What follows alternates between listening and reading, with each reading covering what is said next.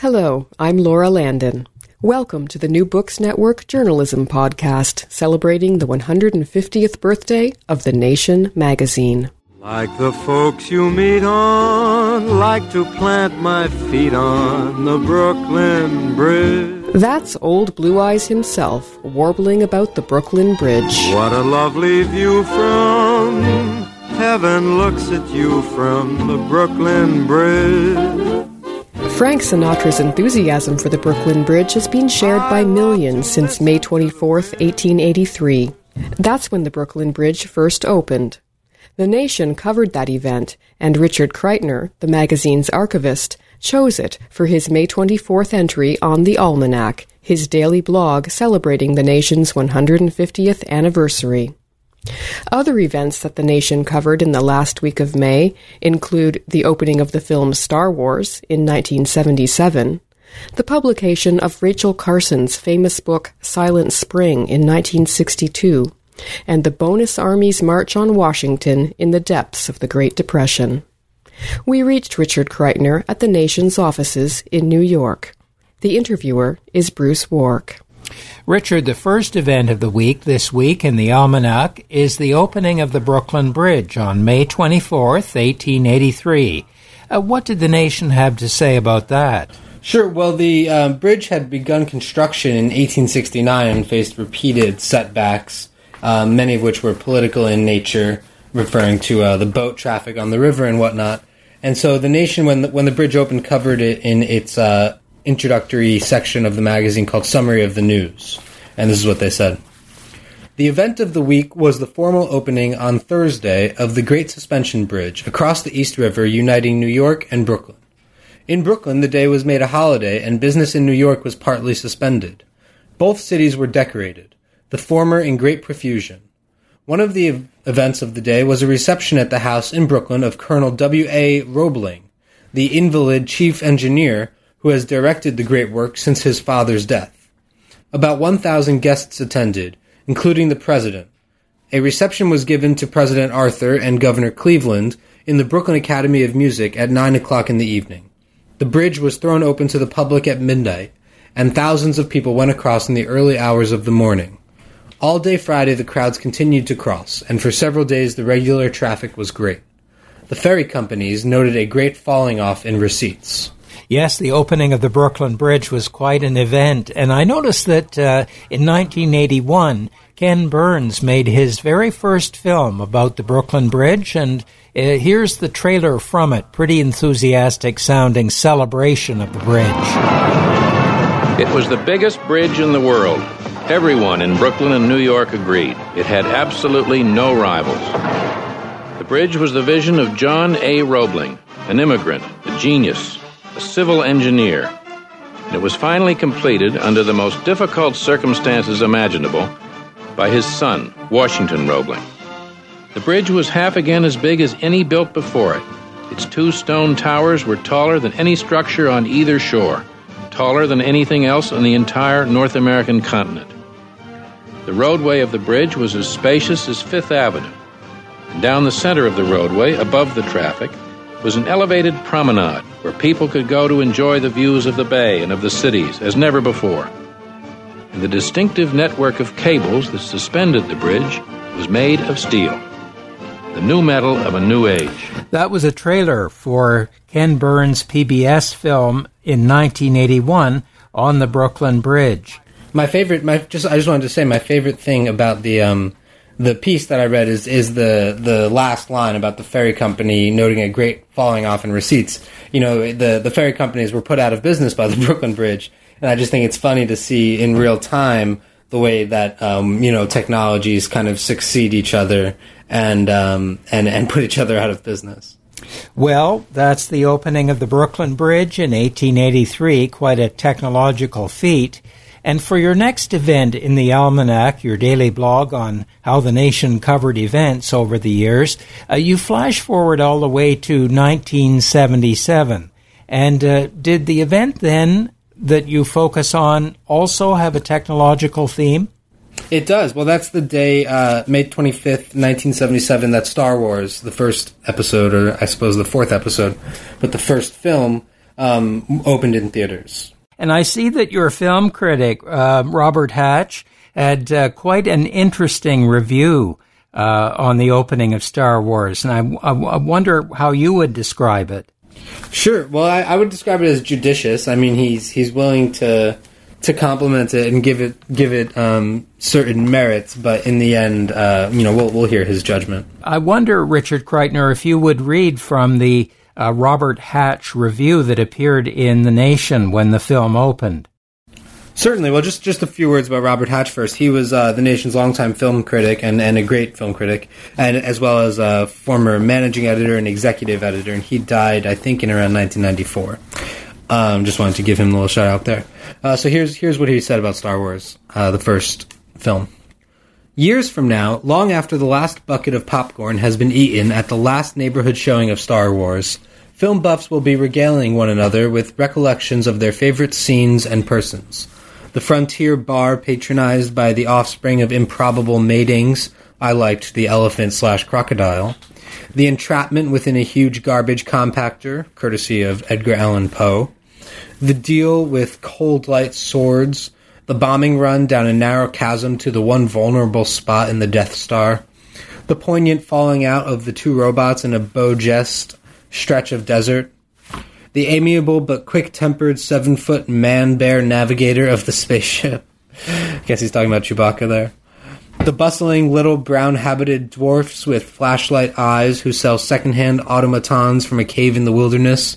And, of course, Luke Skywalker, the very fair-haired boy who discovers that he too possesses the Force.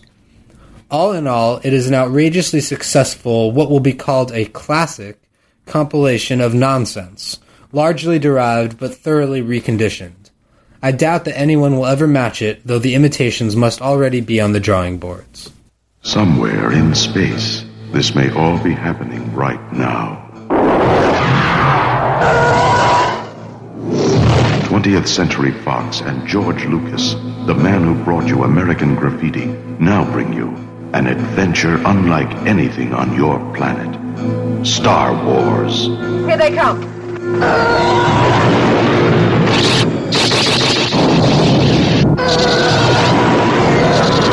Coming in too fast! The story of a boy, a girl, and a universe.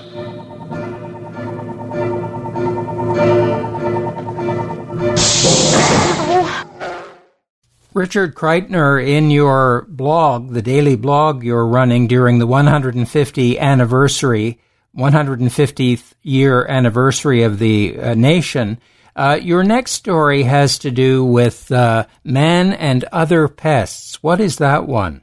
That was the name of a book review that we ran in 1962, I believe, of Rachel Carson's groundbreaking environmentalist book, Silent Spring. Yeah, and I think you say that you have to cringe at the headline over that review, Man and Other Pests. Sort of, because Rachel Carson's book, along with books by Betty Friedan and others from the early 60s, was one of the first widely hailed and accepted intellectual contributions by a woman in America. That was that, and that totally revolutionized the culture of thought in the United States. And so to headline that review, I mean, I understand it's a function of the time, but still, Man and Other Pests in a book about such an important book written by a woman is a bit difficult to read. Right, although it could be read another way, I suppose. You could say that man is a pest and that Rachel Carson is pointing that out. Right, that's true. That's a good point. Well, I see that the book review was written by Marston Bates, who was a zoologist and an expert on insects himself and a best-selling author as well. At least he published a science book called The Forest and the Sea. So, interesting to have one expert commenting on the work of another. That was actually a Nation innovation.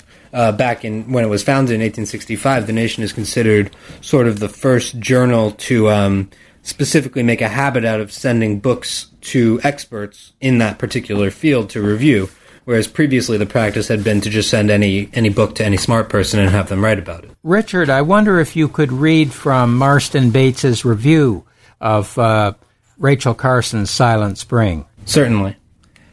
Miss Carson is indignant about the unexpected effects of our thoughtless broadcasting of pesticides. She writes persuasively, for she has taken great pains to gather and check her facts. Parts of the book were published in the New Yorker magazine last summer, and immediately provoked wide interest, discussion, and controversy. This reaction will undoubtedly intensify with the publication of the book.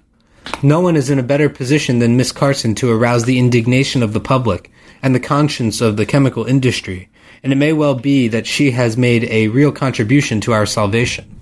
From Chapter 17 of Silent Spring by Rachel Carson. The current vogue for poisons has utterly failed to take into account these most fundamental considerations. As crude a weapon as the caveman's club, the chemical barrage has been hurled against the fabric of life, a fabric on the one hand delicate and destructible, on the other miraculously tough and resilient, and capable of striking back in unexpected ways. These extraordinary capacities of life have been ignored by the practitioners of chemical control, who have brought to their task no high-minded orientation, no humility before the vast forces with which they tamper. The control of nature is a phrase conceived in arrogance, born of the Neanderthal age of biology and philosophy, when it was supposed that nature exists for the convenience of man. The concepts and practices of applied entomology for the most part date from that Stone Age of science. It is our alarming misfortune that so primitive a science has armed itself with the most modern and terrible weapons, and that in turning them against the insects, it has also turned them against the earth. Your next story of this week in May is the Bonus Army marches to Washington. I'd never heard of the Bonus Army. What was that? The Bonus Army, I remember learning about this in high school. It was a group of disgruntled, angry, homeless, jobless World War I veterans who were looking for the federal... It was in the midst of the Depression, and times were extremely hard, and Hoover was still president. It was the summer before FDR was elected, and the veterans, around 40,000 of them, gathered in Washington, D.C. to sort of pressure in a pretty intense and forceful way to pressure the federal government to advance them the bonuses that they were due, so as to allow them to kind of survive those trying times. And yet, as so often is the case with protests even today, Congress was not very sympathetic. No, they broke up the protests. I think some veterans were shot at. They suppressed them. Eventually, the sort of fear around it was sort of dissipated because FDR, when he became president less than a year later, instituted a massive jobs program that most of the veterans worked their way into. Now, the Nation's coverage of it, July 27th, 1932, has the headline, "The Bonus Army Scares Mr. Hoover," and certainly Herbert Hoover, who was then president, does not come across well at all in this piece by Moritz A. Hallgren. Could you read an excerpt from it for us? Certainly. Well, I think this is a fascinating piece because it describes the whole ferment of the country at the time. "There is throughout the country a stirring among the unemployed such as we have not witnessed before, certainly not in the present period of depression. Individuals and families by the thousands have taken to migrating from community to community, not necessarily to seek greener pastures, better economic opportunities, but to escape from the misery and suffering at home. They are at last reaching the point where they can no longer endure the hardships of unemployment and haphazard charity. Only a few weeks ago I saw them by the scores walking singly or in groups along the highways of Wisconsin, Illinois, Indiana, and Michigan. Many were carrying the last of their worldly possessions in old suitcases or tied up in bundles. Those I stopped and talked with said they did not know where they were going. They wanted only to get away from home. It was inevitable, although essentially accidental, that the men among them who feel that they have a claim against the government for their services should concentrate upon Washington. Thus, the bonus march must be considered simply a minor manifestation of the unrest spreading through the country." And Hallgren's piece, which is a fairly long one, does give a very stark picture of Depression times in the U.S. Absolutely, and the Depression before Roosevelt became president, which certainly alleviated some of the worst effects of the Depression. Yeah, reading that piece, I had forgotten that they called some of the encampments that went up for homeless people Hoovervilles. Absolutely, yeah. Yeah, Hoover was not a very sympathetic figure at that point, and FDR, tried to pull the country out of the Depression. It seems that the Nation, with Hallgren's piece, was really horrified by the Depression. That's absolutely right. Well, he was basically our Depression correspondent, if you will. For the next several years, he continued to report from the cities on strife and on bread lines and everything. Yeah, the Nation was totally horrified. I think also sort of galvanized by it because they thought, this is the crisis we've been waiting for.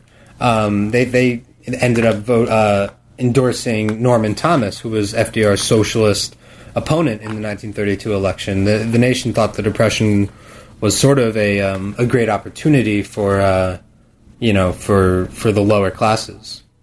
And what happened with the Nation later? Did it then start to support FDR and his New Deal? I'm not entirely sure. I certainly starting in around 1940, because they were major supporters of an interventionist foreign policy and the U.S. getting into World War II to fight against fascism. I think that they also endorsed Norman Thomas in 1936, which I can check on. And then from there, I think sort of didn't look back as far as supporting, for the most part, people on the left, but within the Democratic Party.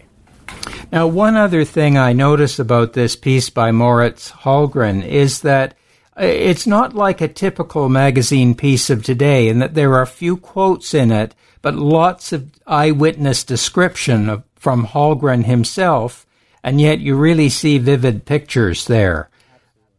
Was that a kind of style of the Nation in those days, where correspondents would file their own personal observations rather than today? A lot of journalists rely on others' descriptions and quotes from other people describing things.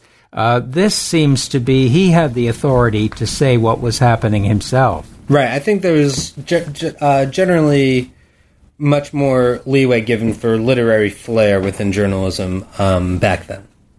And in fact, I suppose the Nation itself is a different kind of magazine, different than Newsweek or Time, in that it's partly literary too.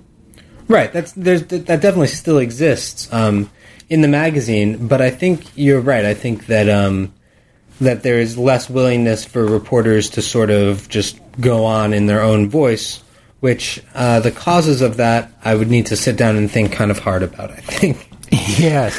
Related, I guess, to objectivity and all of those kinds of ways that journalists work. That's right. I mean, the Nation doesn't tell its journalists to pretend to any kind of objectivity. So if that were responsible for this change, it would have to be in a more subtle way, I think. But I would possibly consider that, that the journalist is not supposed to just to go around and talk about their own observations, that you want to interview the people who are really being affected, which I sort of see as maybe even a political change as well. Well, Richard, from the Brooklyn Bridge to the Bonus Army, quite a range of topics and events in the Nation this week.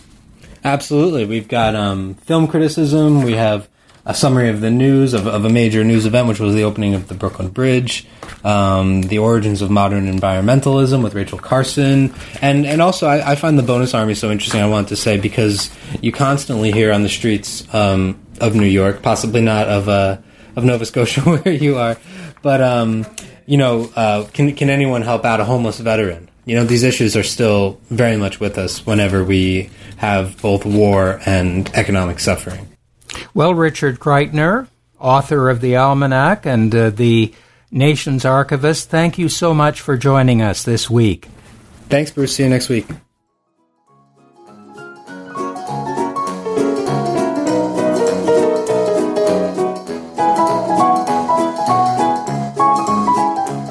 You've been listening to a New Books Network podcast on how the Nation magazine covered events in the last week of May.